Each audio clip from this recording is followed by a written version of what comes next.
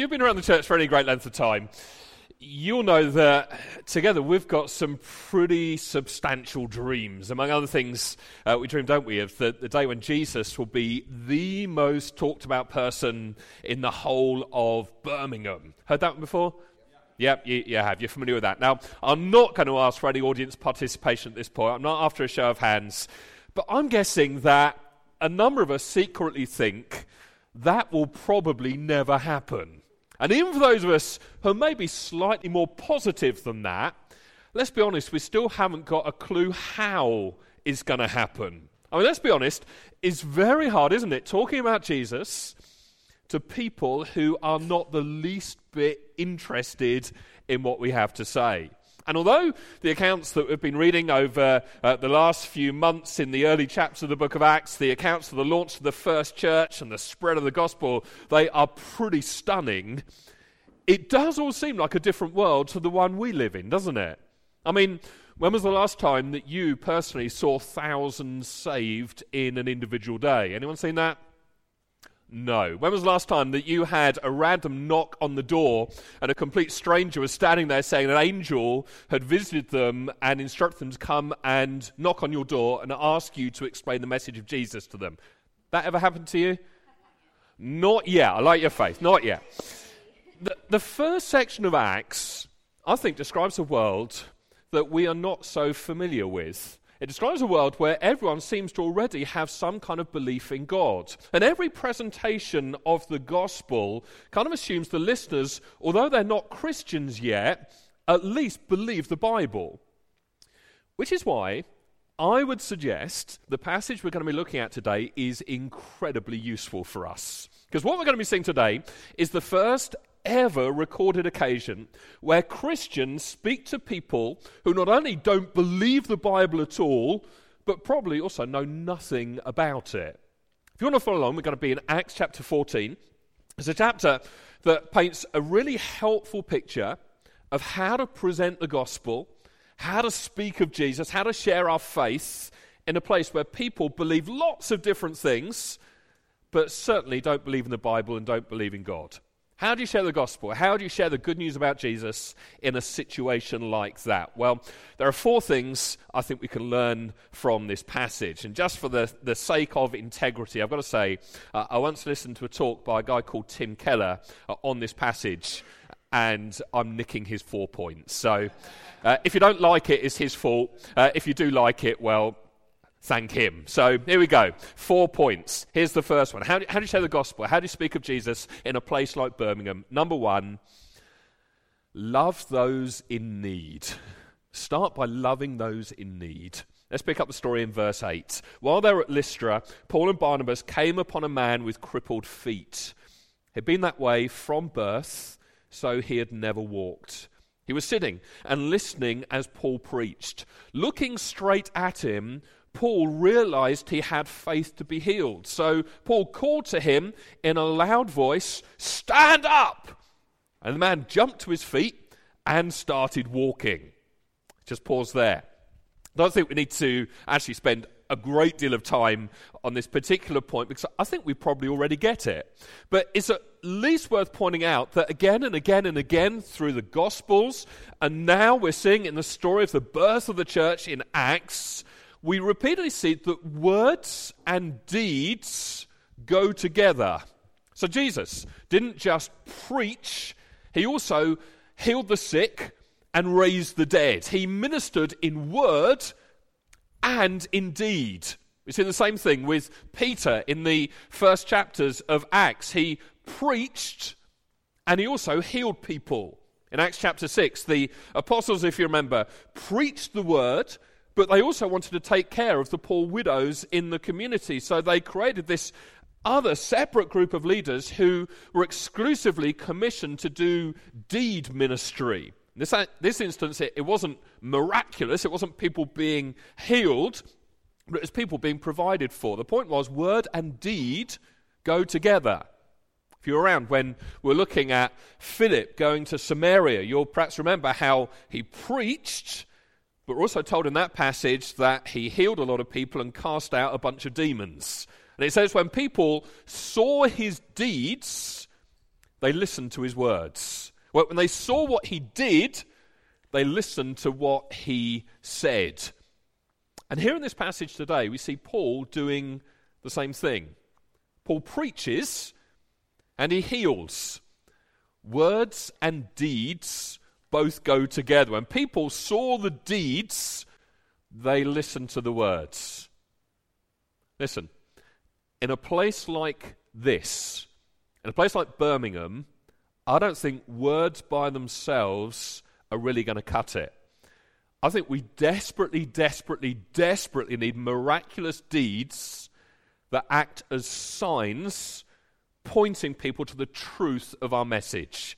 Whether that's praying for the sick and seeing people healed. And I don't know about you, but I'm praying we see much more of that. And not just in meetings like this. I'm praying for it when we gather like this, but when we go out from here, in our normal everyday life, that we're encountering people who need healing, and in Jesus' name we're speaking healing into their lives, praying for much more of that. I also believe that it's to do with practical needs being met, whether it's giving our money, our time away for the care of others. We already as a church do a whole lot of that. I'm praying we get to do much more of that in this city in the years to come. It's very simple. We must do ministry in word and in deed as well, because when they go together, they give each other credibility.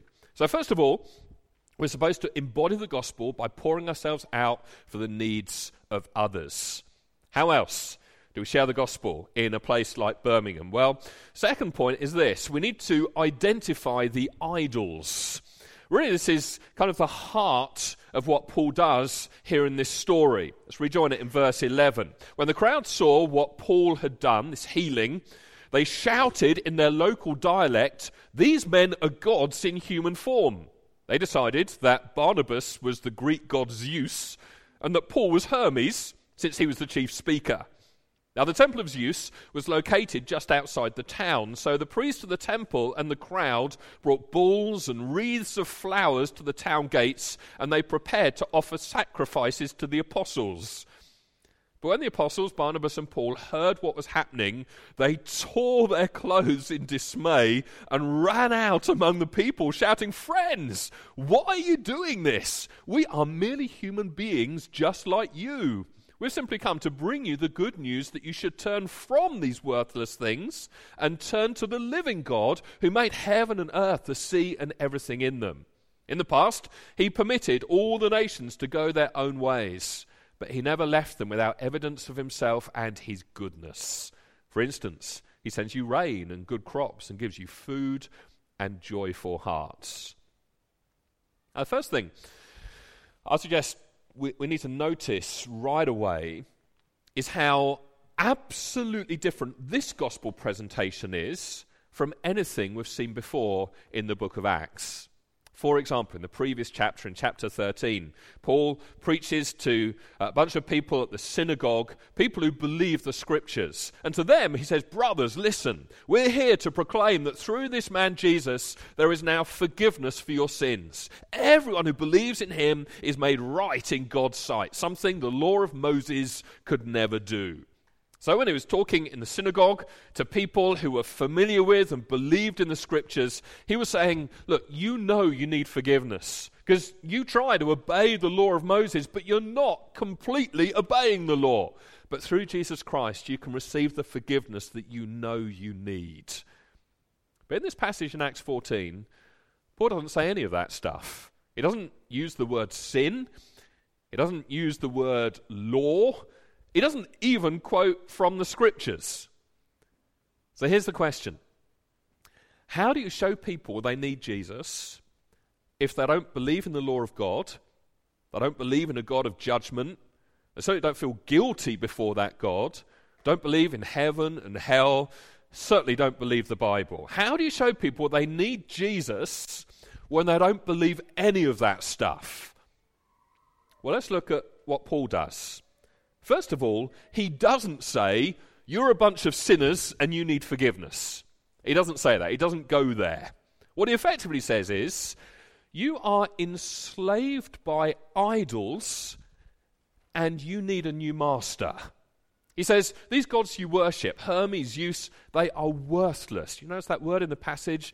Worthless. They're empty. They're deceptive. They are ineffective. They don't work for you. It's like they promise you fulfillment, but at the end of the day, just leave you feeling empty. But we're here bringing you good news.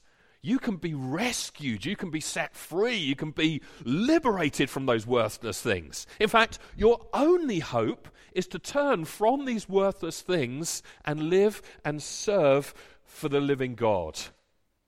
Now, it helps to understand that Paul was speaking into a culture that was very similar to ours, where there was no one supreme God. There were lots of different gods that people followed, and you worshipped and sacrificed the God that you thought could help you the most. For example, if you're a soldier, you sacrifice to the god of war. If you're a merchant, you sacrifice to the god of commerce. If you're a farmer, you would sacrifice to the god of agriculture. There was a god of love and beauty and romance. There was a god of music and art. Caesar himself was his god. And when you sacrifice to one of these gods, you were effectively saying, this thing is where my hope lies. This thing is my meaning in life. I'm sacrificing to this, hoping that it satisfies me. And here's what Paul's saying. He's saying all of these things you sacrifice for are dead. But let me introduce you to the living God. These things that you are giving your lives for, they're powerless. They haven't got the power to help you. But the true God made heaven and earth and everything in it. He really is powerful. That these gods, they're empty. That they promise way more than they can ever deliver for you. They always take from you more than they actually give you. But my God, the true God, he's the complete opposite. Paul's saying, look, my God gives you way more than he ever requires from you. I want you to see is that even though you haven't acknowledged him at any point in your life, ultimately, all the joy you know in your life, it's from him. Every good gift that you kind of take for granted, every good thing in life you enjoy, it's ultimately a gift from him. And he's been doing this even though you don't know him, even though you don't acknowledge him. Don't you see? He's the complete opposite of all of these other gods that you're living for and worshipping and sacrificing to. In a nutshell, to try and translate what Paul's saying into our context, the message is, even if you claim you're not religious, even if you say you don't worship any God, I don't see the parallels between them and us. The truth is, in our heart of hearts, all of us are living for something. In some way, all of us are sacrificing for something. Everybody's saying something is their meaning in life. And whatever that thing is, in many respects, that is your master. I mean, if you're living for love and romance, you're effectively controlled by the people that you desperately want to love you. If you're living for money or for your career, you certainly don't control yourself. You're controlled by power or by money because you have to do anything it takes to get it and then hold on to it. Listen, you're not in control of your life. The reality is you're always being mastered by whatever you are living for. And then having said all of that, Paul says, I want you to know my God, the true living God, is the only one who, if you serve him, will liberate you, will give you freedom. All of these other gods, they're worthless. They take more than they give. But the true God, if you get him, if you understand him, if you know him personally, he will satisfy you. I mean, he already fills your heart with joy. Just think what it'd be like if you actually turned to him and knew him. That's what Paul's saying here in this passage. His point is simple, and I think it is just as relevant for us today. He wants people to see that the true Lord is the only master who, if you get him, if you know him, will satisfy you and not leave you feeling empty. And if you fail him, he'll still forgive you. Let's be real. Other stuff you give your life for, those things aren't particularly forgiving. Give your life for your career, it will never forgive you. If you're living for your career and you don't get the career you want, it will punish you the rest of your life. It will beat you up. But my God, the true God, is the only master who became a servant and died so we could be forgiven and set free. Now, of course, Paul still believes that all people are subject to the law of God and are judged if they don't obey it. He says as much in Romans 1 and 2. I'm sure if the people in the crowd here began moving toward him, he would have taken the time to explain all that stuff as well. But he starts where people are at. He doesn't just beat people over the head with things they don't believe and understand and say, well, you ought to. He starts where they are. He takes something in their own belief system and shows them on the basis of their own system of beliefs, they still desperately need Jesus. Listen, if you're trying to talk to people about faith, and out of the blue they surprise you and say, please tell me, why do I need Jesus? If you say, well, you know, you are disobeying the 10 Commandments. For example, you're having sex outside of marriage. You're doing this, you're doing that, you're spending all of your money on yourself. I know you lie and cheat. Therefore, you need Jesus because you need to be forgiven. What's the person going to say? They're probably going to say, well, everyone has to decide what's right or wrong for themselves. You can't go imposing your moral standards on me. But if instead of saying that, you say, look, everyone's living for something. And whatever you're living for, it is mastering you in some way. It's the reason why perhaps you're angry at times. It's the reason you're disappointed. It's the reason why you have this kind of gnawing ache inside of you that there must be something more. The thing you're building your whole life around, that thing you love most in life, you might not see it quite this way at the moment, but it's actually like a slave driver. It's controlling you. There's no freedom in it. But I know a true God, Jesus Christ, who's the only God who, if you get him, if you know him, will satisfy you, really satisfy you. And if you fail him, and I tell you, I've failed him so many times, he still forgives you. If you say that, it doesn't mean that they're going to kind of fall to their knees there and then and repent and turn to Jesus in faith, but inwardly they are likely to be thinking, well, it seems like you're putting your finger on something that is wrong with me. Maybe I need to think about this. Maybe I need to consider this a bit more. And that's what Paul's doing here in this passage. He identifies their idols. How do you share the gospel? How do you speak of Jesus in a place like Birmingham? Number one, what do you do? Love those in need. Care for those in need. Number two, identify the idols. Number three, endure the hardships.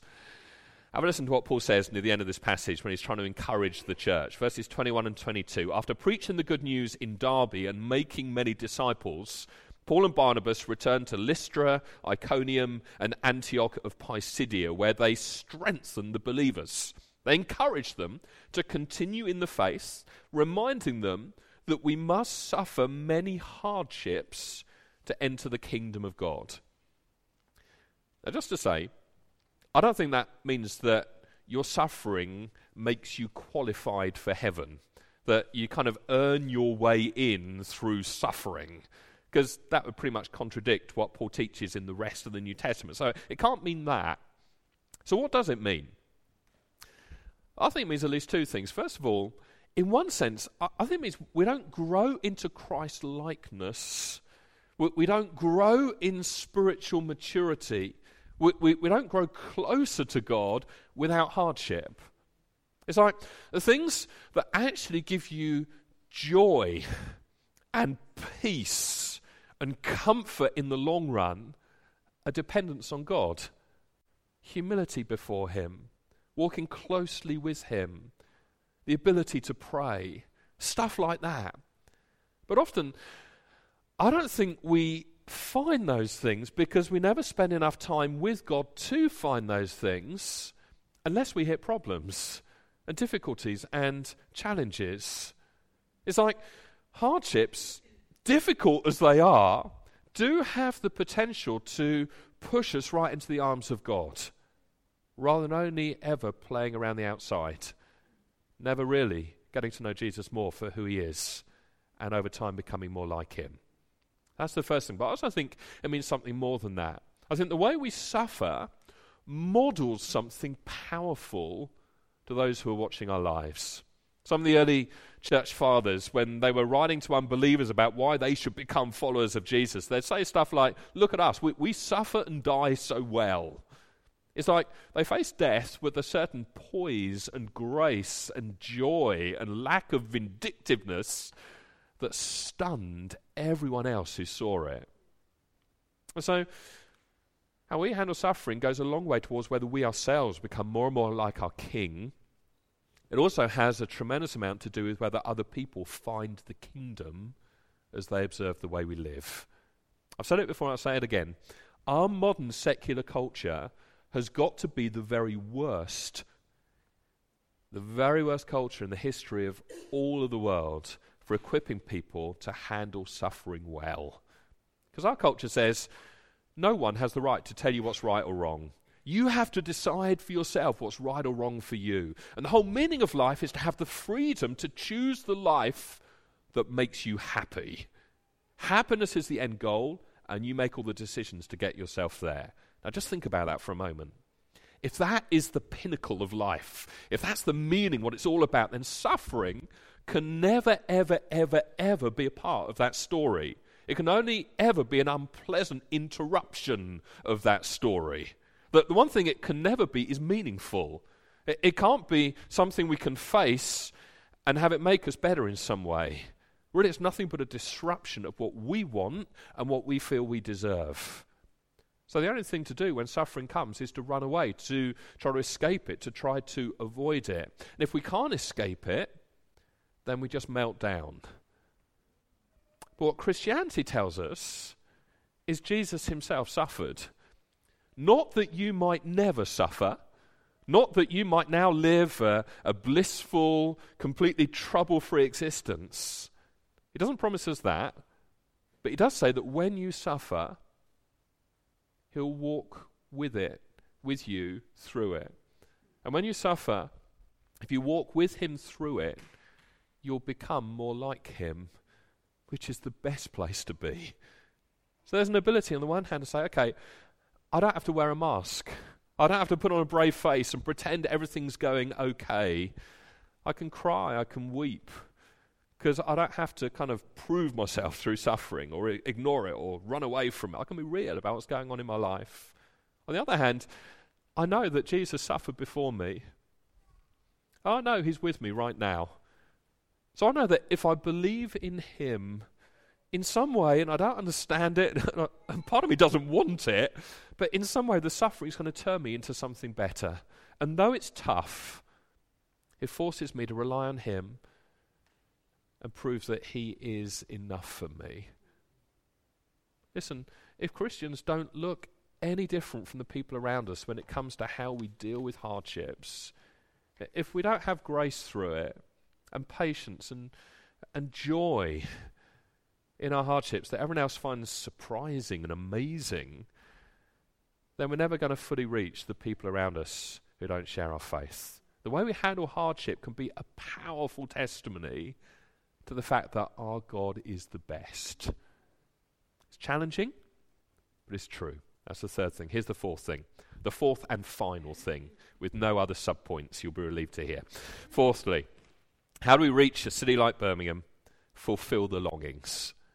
Fulfill the longings in the people around us. Look again at verse 11. A whole riot kicks off, because when the crowd saw what Paul had done, they shouted in their local dialect, "These men are gods in human form." Mainly that's a mistake. Paul and Barnabas, they're ripping their clothes and saying, no, we're just human beings like you. So mainly it's a mistake. But think about the irony of this. Actually, there is a God who came down to us in human form, isn't there? Was the crowd totally wrong? Mainly wrong. But I do want you to notice something here. I think the reason they believed these guys were gods was because of the legends in their culture. Every single culture is filled with legends about gods appearing, legends about heroes, legends about all sorts of supernatural happenings. Every single culture has its fairy stories or its myths, its legends. And they're filled with all sorts of bizarre and crazy and strange things. Yet in many ways, they're all after the same thing. Tolkien, who wrote Lord of the Rings, and grew up in Birmingham, so one of our own. He wrote a very interesting essay called On Fairy Stories. Now, hear me out on this. Some of you are already switching off. His observation was that in spite of the fact that we live in a culture that doesn't believe in God, and certainly doesn't believe in fairy stories, doesn't believe in the supernatural, doesn't believe in miracles, doesn't believe in anything like that, we are still obsessed with stories that are based on fantasy. And Tolkien, in his essay, concluded that human beings have 4 recurring longings that realistic fiction just can't satisfy. It's almost like we have an itch that realistic fiction can't scratch.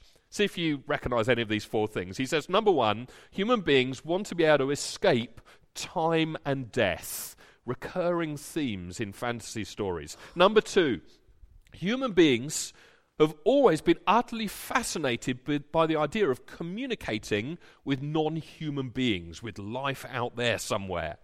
Number 3, we love stories that tell us that once you get a love that heals everything, you'll never, ever, ever have to lose it. Number 4, we want to see the complete triumph of good over evil. Now, realistic fiction can't do any of that, because we don't believe in any of that stuff nowadays. We don't believe any of that is really ever going to happen, because the secular world tells you this life is all there is. There's no such thing as the supernatural. There are no spirits, there's nothing. And so when you die, you rot. That's it. So you'll never have love without parting. You'll never be able to escape death. And there are certainly no non-human beings to talk to. And you'll never ultimately see the triumph of good over evil. Yet Tolkien says, deep down in all of us, even when people say that could never happen, and even when we know that the stories we're reading are fiction and fantasy, there is still something in us attracted to it. There is still something in us that craves for it to be true. Why? Why is it even in our culture we can't get rid of that passion? Well, the Christian answer is that this is some sort of memory trace of ultimate reality. I mean, if we were to go back all the way to the beginning of the story in Genesis, we're told there, aren't we, that we were talking to non-human beings, to God himself. We did have love without parting initially with our Heavenly Father. We didn't have death. There was no evil in the first place to triumph over good. We know that that is ultimate reality, which is the reason why we can't stop wanting it or sensing it or being fascinated by it. So here in this passage, the crowds are saying, the gods have come down to us. Zeus and Hermes are in our midst. Why? Because they'd heard all of these stories about the gods coming down in human form. These were their legends. And so now they're excited because, oh my goodness, maybe it's actually happening before our very eyes. Maybe we can escape death. Maybe we can see a miracle. Maybe we can break out of the box. Maybe our deepest longings can be fulfilled after all. Here's what Christianity does.